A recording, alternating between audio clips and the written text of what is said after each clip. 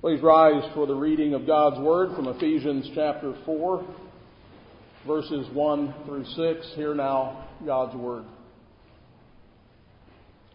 I, therefore, the prisoner of the Lord, beseech you to walk worthy of the calling which you were called, with all lowliness and gentleness, with long-suffering, bearing with one another in love, endeavoring to keep the unity of the Spirit in the bond of peace.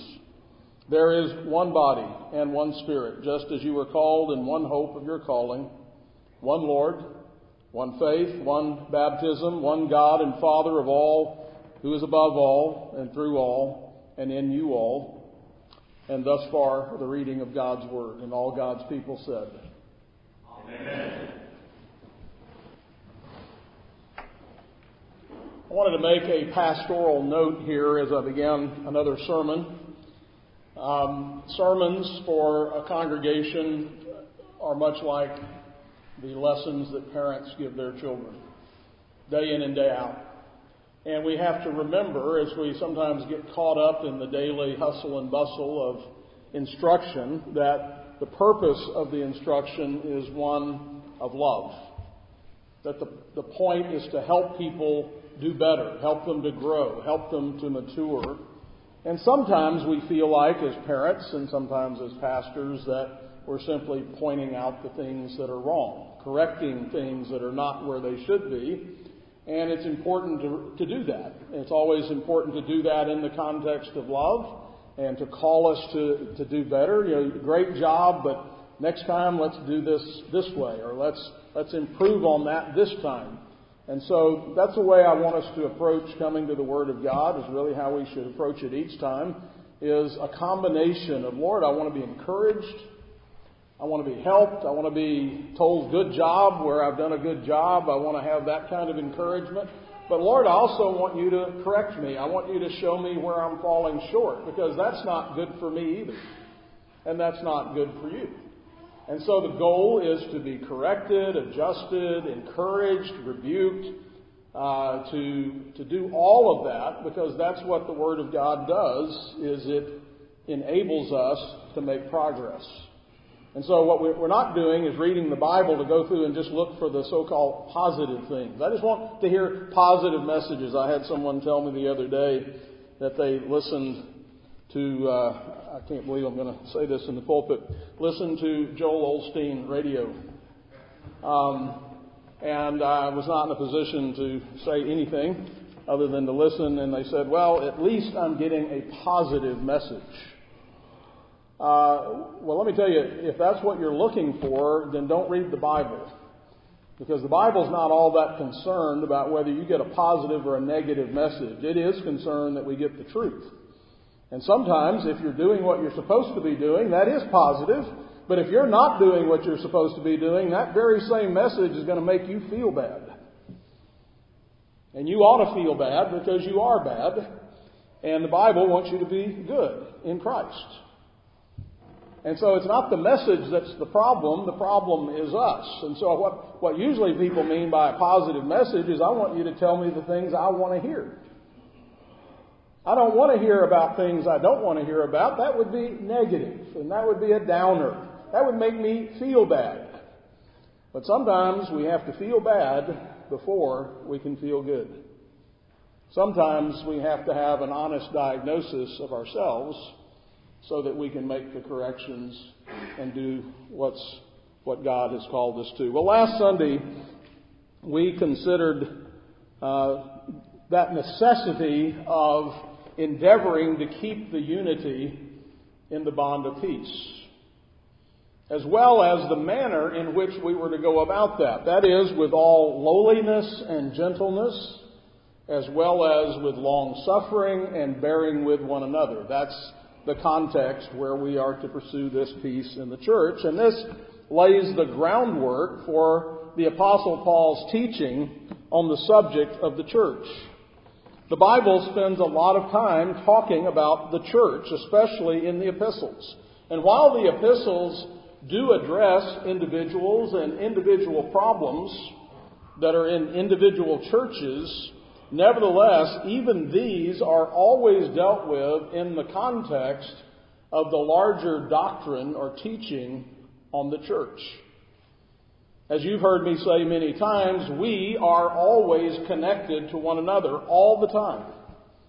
That's obvious on a Sunday morning when we're sitting here and singing together and praying together and listening to a sermon together. But it is just as true when we disperse to our individual homes and to our jobs and schools and even in our so-called private moments. When we sin, we impact the church, the body.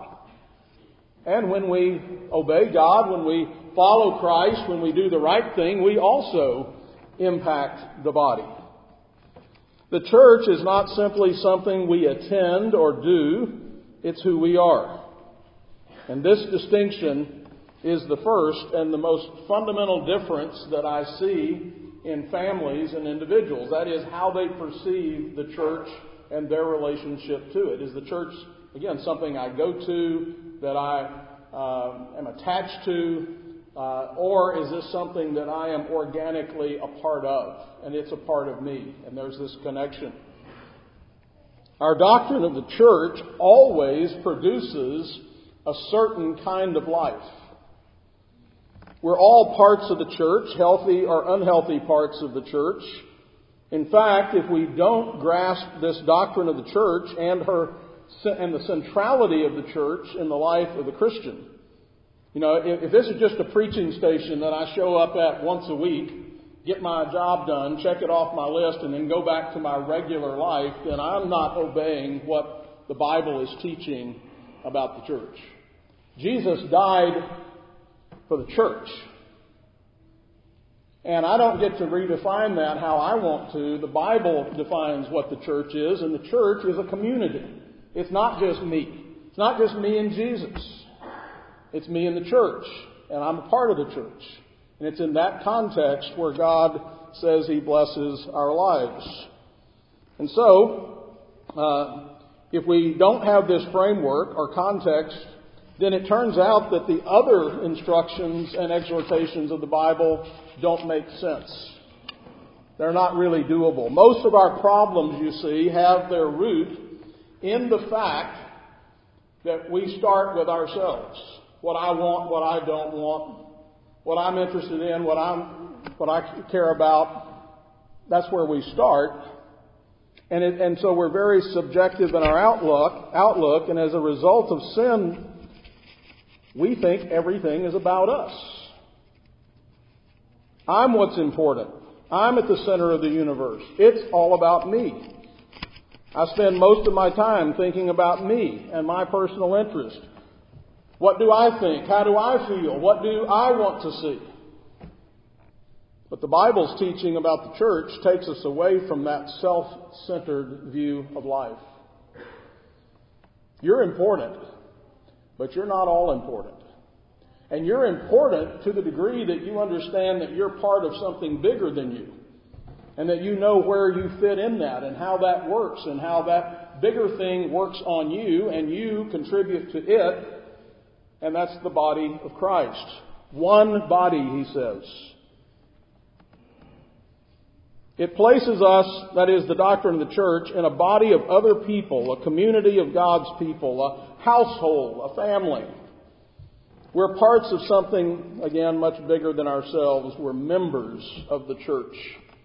That's not like being members of Rotary, or our name's on a list somewhere. Yes, I'm a member. I paid my dues. No.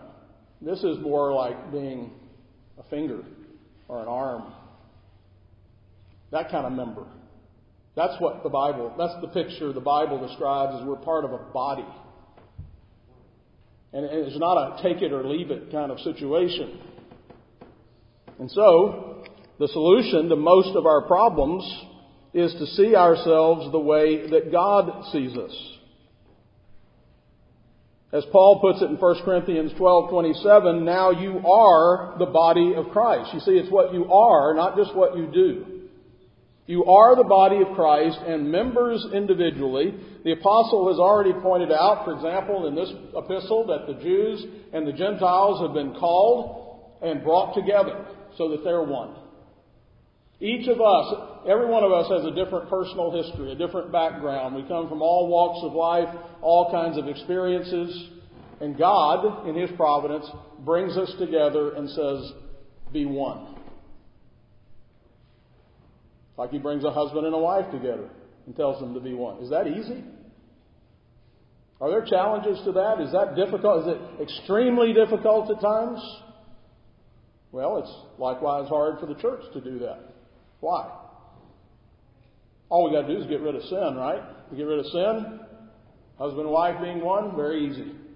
Get rid of sin, very easy for us all to be one. Well, that's what the gospel is about, dealing with sin, us growing and maturing and having less sin and more righteousness. So that as we mature, which means as we are less self-centered and more Christ-centered, we find it easier and easier to be one. Remember, all of our problems were and are caused by sin. Sin separates and divides us from God and from one another.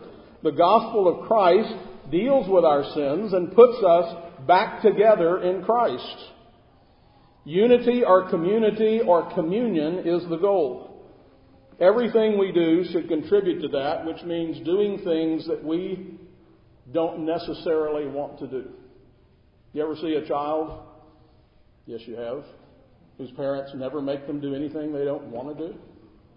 Because that would upset them, and they, being upset would upset mom and dad. And so they make sure their little darling is never unhappy. And so the rest of the world is unhappy with their little darling. Because the little darling thinks that the whole world revolves around them. And everybody's supposed to stop what they're doing and take care of them. And what they want when they want it. Or else everybody will pay.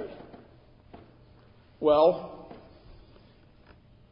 the gospel brings us together. Everything we do should contribute to that, which will mean doing things we don't necessarily want to do. We do them for the good of the community. That's how a healthy family works. This is love and sacrifice. Now, let me talk about a few failures. I promise you we're going to come back to the text itself and look at some of the emphasis here, but some of the failures of the wrong view of the church, I want to mention, I think, 4 of them here.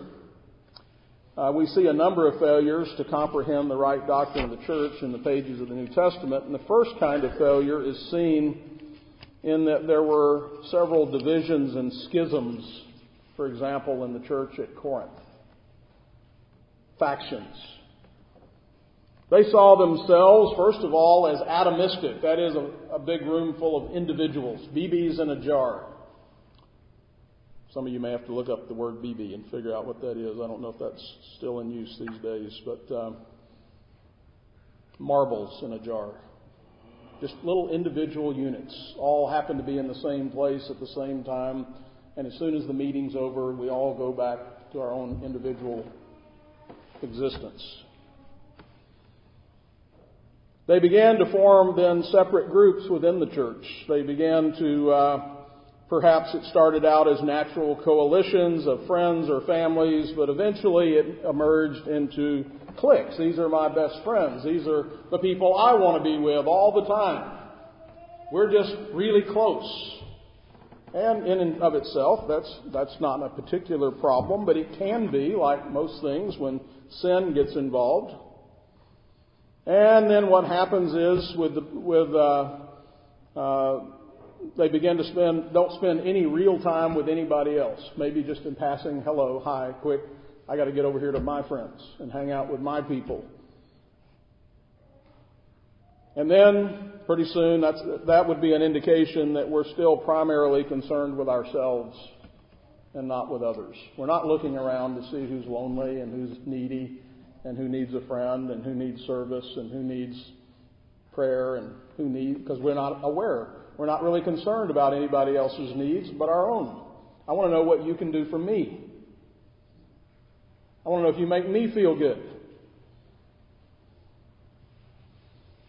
But you see, we're members of the whole body, and thus we're connected to every member, not just selected members who satisfy my particular needs and desires.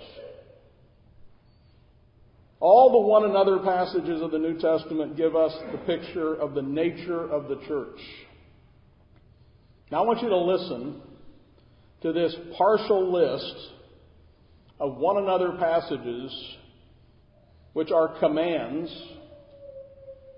and ask yourself, does that describe my view of the church? Is this how I'm living? So I'm going to run through this as quickly as I can, not citing the references. If you want a more complete list, I'll be happy to send it to you. Be kindly affectionate to one another with brotherly love, giving preference to one another. Be of the same mind toward one another. Let us not judge one another. Edify one another. Be like-minded toward one another. Receive one another, just as Christ also received us to the glory of God. Admonish one another. Greet one another with a holy kiss. Members should have the same care for one another. Through love, serve one another. Bear one another's burdens. Be kind to one another. Tender-hearted, forgiving one another, just as God in Christ forgave you. Speak to one another in psalms and hymns and spiritual songs. Submit to one another in the fear of God. Bearing with one another and forgiving one another. If anyone has a complaint against another, even as Christ forgave you, so you must also do. Comfort one another and edify one another. Exhort one another daily, while it's called today, lest any of you be hardened through the deceitfulness of sin. Let us consider one another in order to stir up to love and good works, not forsaking the assembling of ourselves together as the manner of some, but exhorting one another. And so much the more as you see the day approaching. Do not speak evil of one another. Brethren, do not grumble against one another. Confess your trespasses to one another and pray for one another.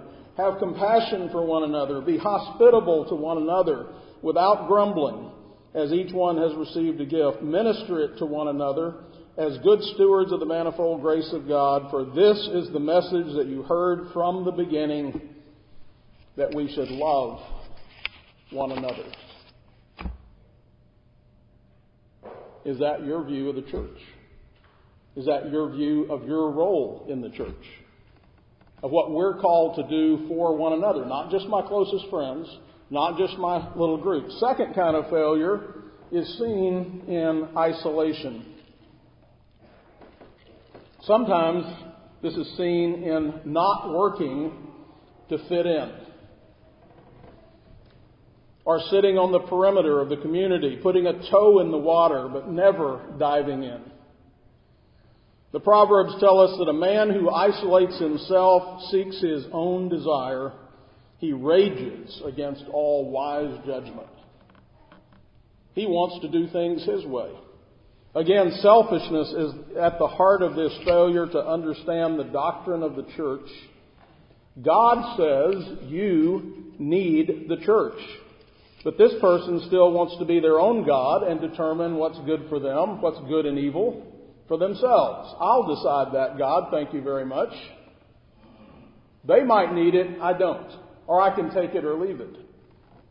But God says it's not good for man to be alone. When we live separate lives, our view of the world is very narrow. And I want you to remember, it's possible to live a separate life in a crowd, to be superficial. Husbands and wives frequently learn how to do this. They can live separate lives under the same roof and even in the same bedroom.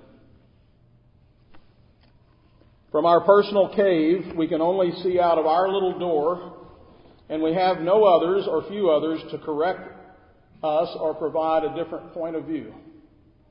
We grow defensive and intolerant and prejudiced, not to mention depressed and grumpy. Our blind spots remain forever blind. This leads to what I call, don't be offended, because it's really true of all of us in some measure. It's what I call the weird factor. We're all weird in some ways because most of us are blind to our oddities. Sometimes we know we're weird and we just like to nurture it, which is a separate problem. I won't address that today. But often we're simply blind to our oddities. Now, weirdness is not always, but it is often a form of sinfulness and selfishness and immaturity. And one of the features of immaturity is that it doesn't really like anyone else to point that out. But that's one of the things community does. Community has a keen eye for such things, and it has a variety of ways of dealing with it, some of which can be sinful. So we're not advocating those. So isolation compounds the weirdness and community exposes it. And in order to be part of a community, I'll have to change. We'll have to modify our weird and immature behavior in order to fit in with the community. It's not the community's job to fit in with me. I'm the part. It's the whole. We'll have to become a little more like the other people in the community. And so God uses the church to sanctify us, to change us. The broader community also helps equip us for personal one-on-one relationships and family life. Thus, community is designed to shape us and to form us into the image of Christ, whose body we are members of. Jesus is neither weird nor immature. Community is a bit like sandpaper, designed to take the rough edges off. As iron sharpens iron, so one man sharpens another. In community, we learn things that we cannot learn alone. It forces us into relationships. Yes, forces us into relationships that test our character, our faith, and sometimes our patience. And that's why Paul tells us that we need to bear with one another, put up with each other. It's going to take that. It teaches us to deny ourselves for the sake of others. It puts us in a place where we can learn both positively and negatively, and we do have something to learn from everyone, young and old, of every background, if we'll pay attention. But we have to actually have things like conversations. We have to move around and go talk to someone and not wait for everybody to come to us. I'm not the center of the universe. Move around, talk, visit, have a conversation. If we live on the, let me back up.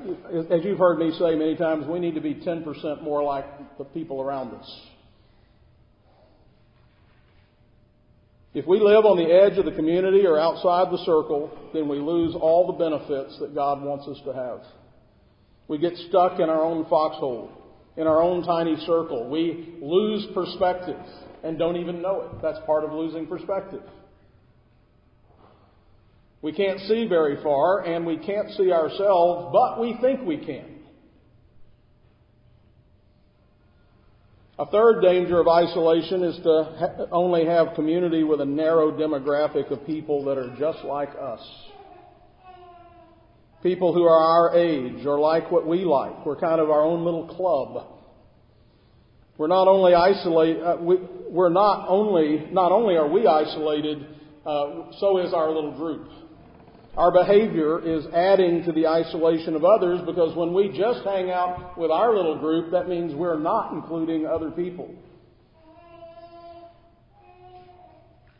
Now, I want to be clear here. Is it wrong for you to have a best friend or a group of close friends that's distinguished from the broader community? Of course not. But only when that becomes exclusive, only when it means you neglect these other duties that God's given us and called us to be one. So you may have to push your comfort zone a little, invite somebody over that you don't normally invite over, go do something or have a conversation with somebody you hadn't talked to in a while.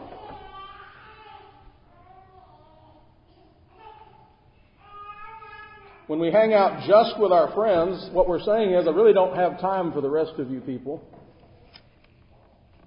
It is about me. Romans 12 tells us that we are to be given to hospitality and that we are to associate with the lowly. How inconvenient, but how very important.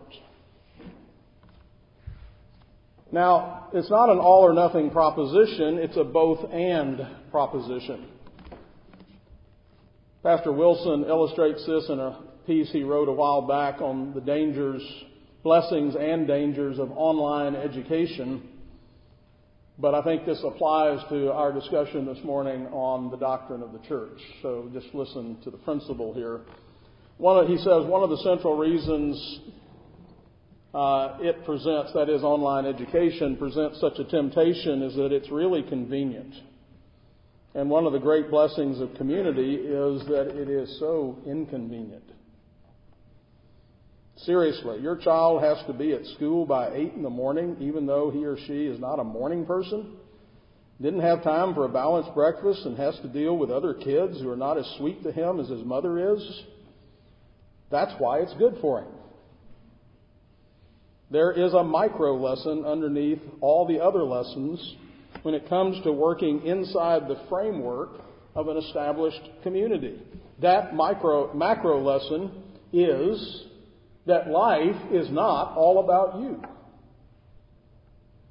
A fourth danger of these various forms of isolation, a critical danger, is the risk of spiritual shipwreck. God gave the church as a place of refuge, sanctuary, rest, protection, instruction, discipline, friendship, love, communion. And when we forsake that place and go it alone, we have stepped outside that place of covenant protection. The church community is God's idea. Jesus died for the church. He gave the church the necessary gifts to equip us for service in His kingdom, and to treat it lightly or with contempt is both foolish and dangerous. It's highly presumptuous to assume that we don't really need what the church is giving. When the elders say that we need to do certain things, we sometimes act like we're the exceptions. And we're all tempted to think more highly of ourselves than we should, and thus the Apostle Paul warns, therefore, let him who thinks he stands take heed, lest he fall. When we're not diligent members of the covenant community that Jesus died to make us members of, then don't be surprised when spiritual drift sets in. I have watched many stray inch by inch. Every moment lived outside the context of a godly community is a moment of temptation and extreme danger. Well, finally, I want us to look at the language of our text. Verses 5 through 6 offer some interesting words. There is but one body and one Spirit, just as you were called in one hope of your calling, one Lord, one faith, one baptism, one God and Father of all, who is above all and through all and in you all. He repeats the word one 7 times. All of these are used to emphasize the unity of the church. In verse 6, Paul repeats the word all 4 times. Again, he is calling our attention to the unity of the church. Moreover, we also see that this unity of the church is clearly tied to the Trinity. The Trinity is a unity, a community of 3 persons and one God, a loving communion. And thus the church is to be a reflection of that communion, a manifestation of the Holy Trinity to the world. And if we neglect the doctrine of God, we can never grasp the doctrine of the church, and we will be left with all of our problems of self-centered division and separation. The day of Pentecost and the speaking of the gospel in a variety of languages was a picture and an indication of God's purpose to reunite humanity in Christ. Autonomous man was divided at Babel and reunited in Christ at Pentecost. Before we can have any hope of overcoming our personal difficulties in our marriages, in our homes, in our churches, our neighborhoods, we must first see what we are and who we are and where we are in Christ. One body. You represent the Trinity here on earth. As Christians, we're not left to ourselves. The opposite of community is isolation. Now, there are degrees of both community and isolation. Many like to treat the community as something they can step into or out of at will. Thus, even when they're technically in the community, they can usually be found kind of hanging out on the edge to enable a quick retreat back into isolation. A minimal involvement with a community that is still focused on self-interest. Even the community events are all about them. What's in it for me? For example, a child might be a part of a family, that is a community, yet still function outside the family, either by demanding to be the center of the community's attention or else by living an isolated existence within the house, within the family. I'm in my bedroom with the door closed or with my earbuds in, or I'm here, but I'm not here. I'm here, but I'm not here with you. I'm here, but I don't care to talk to you or interact with you or have any relationship with you. Leave me alone. And since we don't want to upset anybody or have any conflict, we leave them alone. That's the easiest thing to do. Give them an electronic device and let them go to the corner and leave me alone. That way they're alone and you're alone. That's a lot easier in the short run. So in the church, it's seen in the smorgasbord of picking and choosing which things to participate in based on personal likes and dislikes. So I want to emphasize that when the Bible speaks of community, it's not speaking of pseudo-community, pretend community, but real community. Jesus calls us to deny ourselves and become members of one another. That will require sacrifice and denial, actual interaction with other human beings, getting up out of our seat, getting up out of our corner, out of our isolation, and doing something. Romans 12:4-5, for as we have many members in one body, but all the members do not have the same function, so we, being many, are one body in Christ and individually members of one another. On the one hand, we speak of the church as a living organism because it is the people of God, the living body of Christ, and it is the vital fellowship of the Holy Spirit.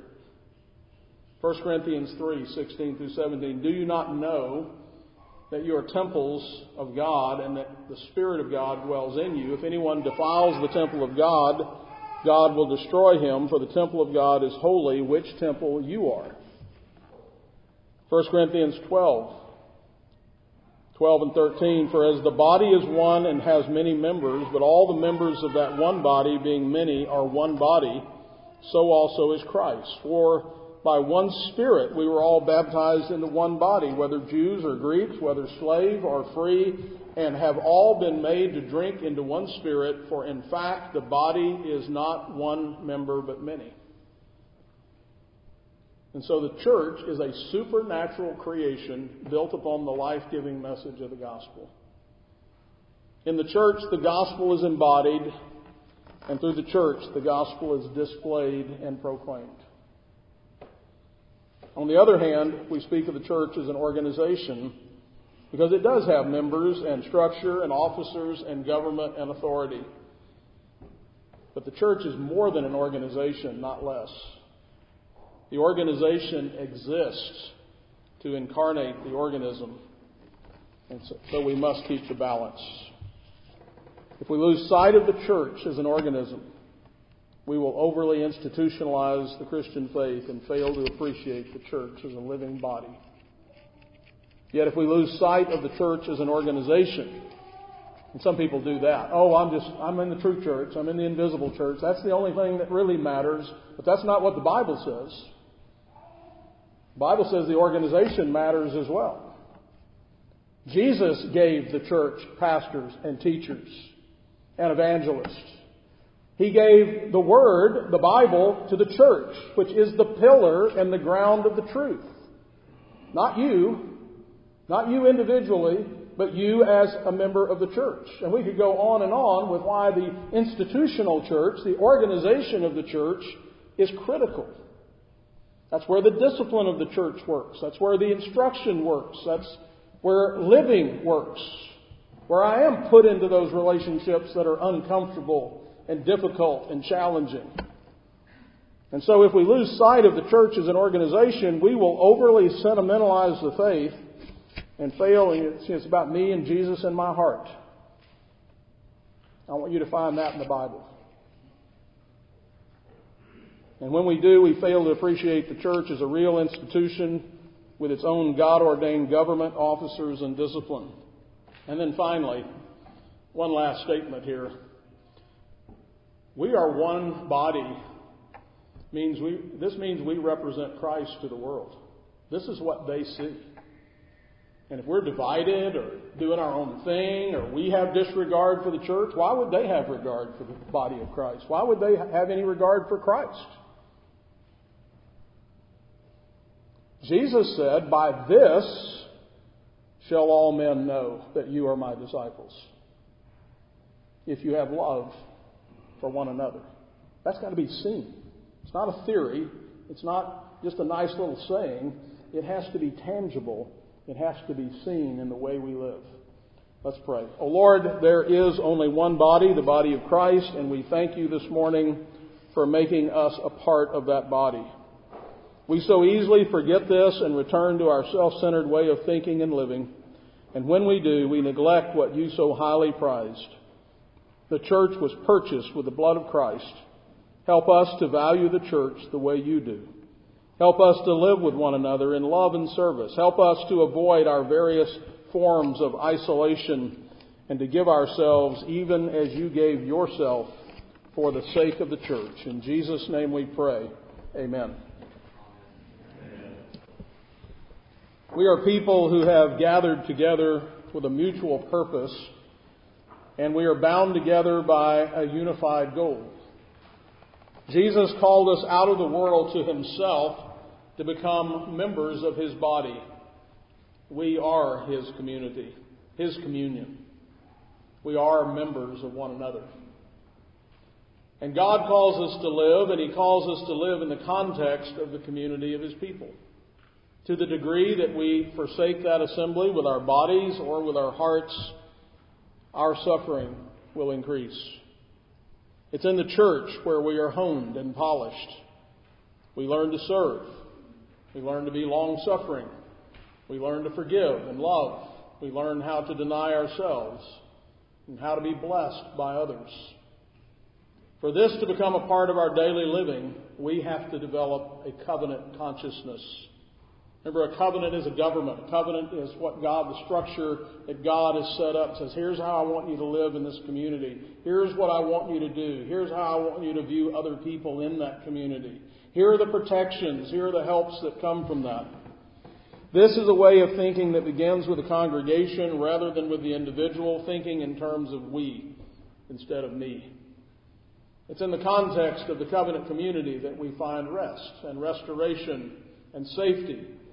And the way we develop the covenant community mindset begins by believing and obeying our loving Heavenly Father. Father, what do you say is good for us? What do you want us to do? Where do you want us to be? How do you want us to view these matters? And so we must resist the temptation to withdraw and instead do our duty. Our duty is to trust and obey, even when we don't feel like it. We've all taken public vows before God and his people to be committed participants in the covenant community we call the church. Church is not a spectator sport. You're here to serve. Communities are is where we are born. Baptized. It's where we live, worship, have birthdays, are instructed, have fellowship, graduate, get married, have babies, have more baptisms, are comforted and encouraged, where we celebrate, where we mourn, where we serve and are served, where we get sick and die, and where we have our funerals. And we do this generation after generation after generation as we inculcate the faith of our fathers. So when you have a baby, it's your baby, but it's not just your baby. When you graduate, as some will be doing here soon, it is your graduation, but it's not just your graduation. The community has a part. And when you get married, it's your wedding, but it's not just your wedding. You're part of something much bigger, something very, very important.